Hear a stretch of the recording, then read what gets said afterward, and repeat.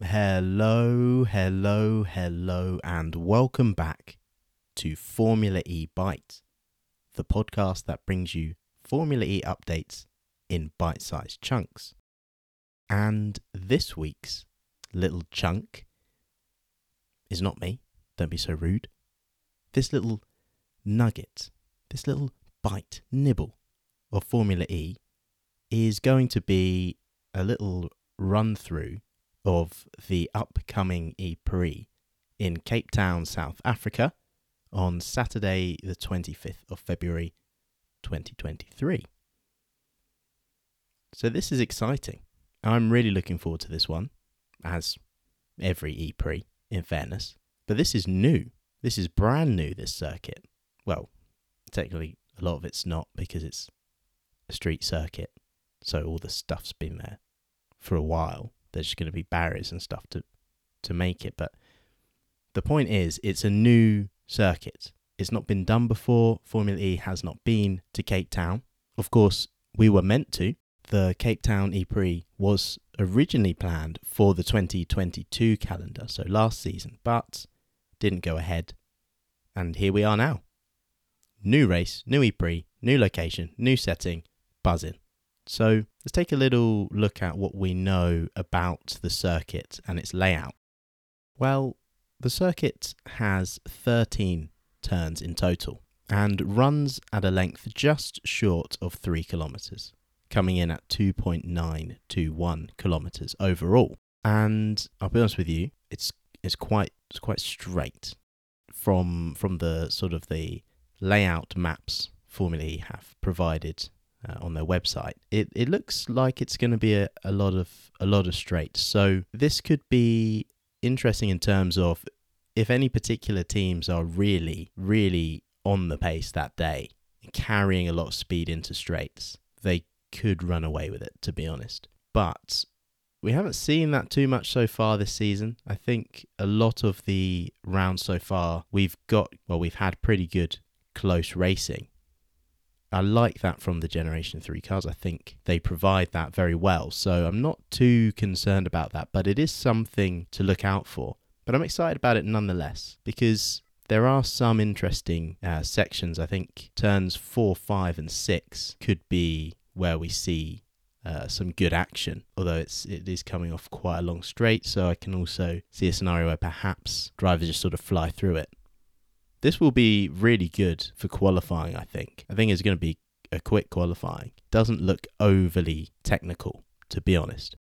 Now, the location within Cape Town, the circuit is in the waterfront district, and it's not going to surprise you to hear, because I love going on about settings and backdrops.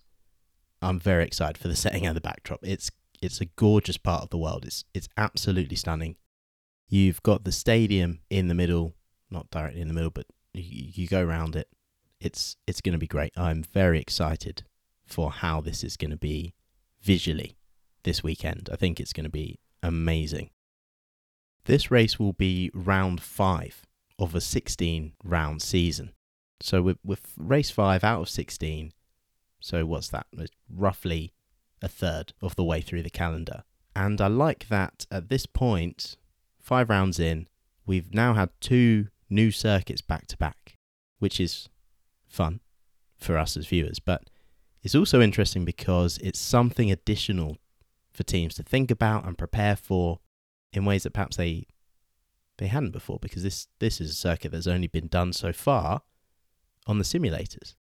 So we are still in the early part of the season, but I think having those 2 new circuits back to back on the calendar like this keeps it, well, I think it's just good. I think it's just good planning. I don't know how to articulate it any other way. I'm happy about it. And while I'm in a happy mood, let's do the podium prediction, because I guarantee in the next episode when I'm looking at how wrong I was, I will not be in a happy mood. But as you know, or perhaps you don't if you knew, the podium prediction, I will try and put forward 3 drivers that I think will be on the podium this weekend, this race. So as I alluded to, it didn't do great last time, but I am Well, I'm not. I'm going to say I'm not going to play it safe, though, because it's boring. But I will say, first pick is going to be Dennis.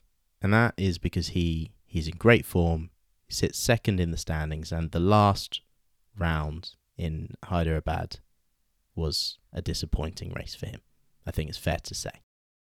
And I think he's going to be very keen to make sure that he closes that gap to Wehrlein at the top as soon as possible. So I think he's going to come back with a lot of fire, a lot of vengeance, ready to make amends. And I think he'll be on the podium. And then this is where I have the issue, because I don't want to say Wehrlein, because that's boring. But it's also logical, because he's really good right now. He's in great form. I'm not gonna go. Wehrlein will do well. He will. But for the purposes of this, I'm not gonna pick him. I'm gonna chuck Bird.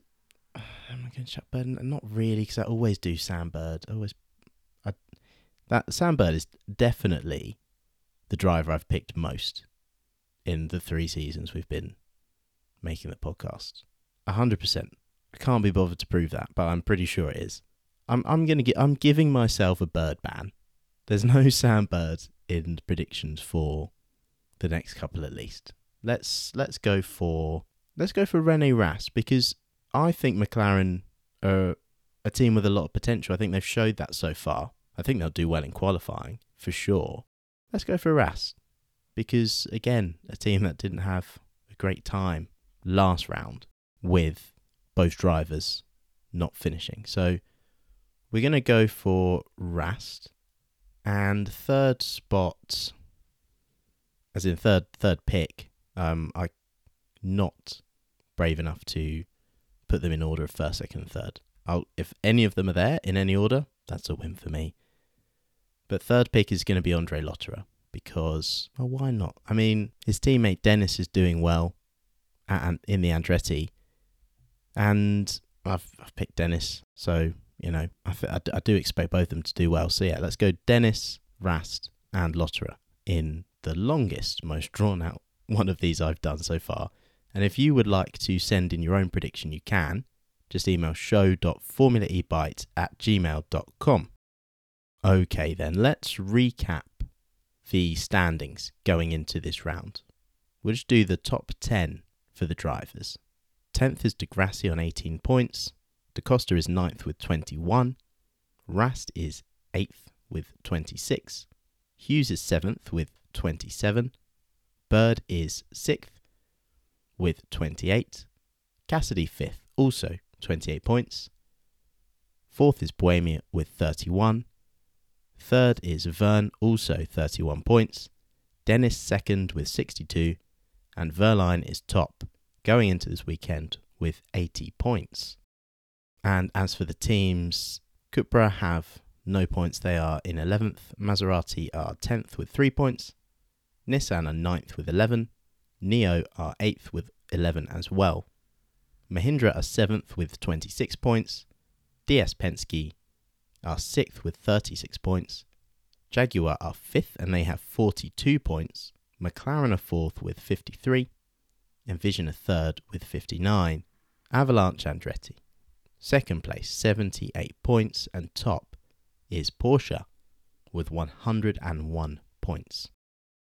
And we will wrap up there. So, as always, I will leave a link in the description in the show notes, which is a link to the Formula E website, so you can see how you can watch the racing this weekend wherever you are. Just change it to your location. And in the meantime, make sure you are subscribed and following Formula E Bite wherever you listen to your podcasts, so you can hear the next episode as soon as it's out, which will be a review of the race in South Africa. So until then, see you later.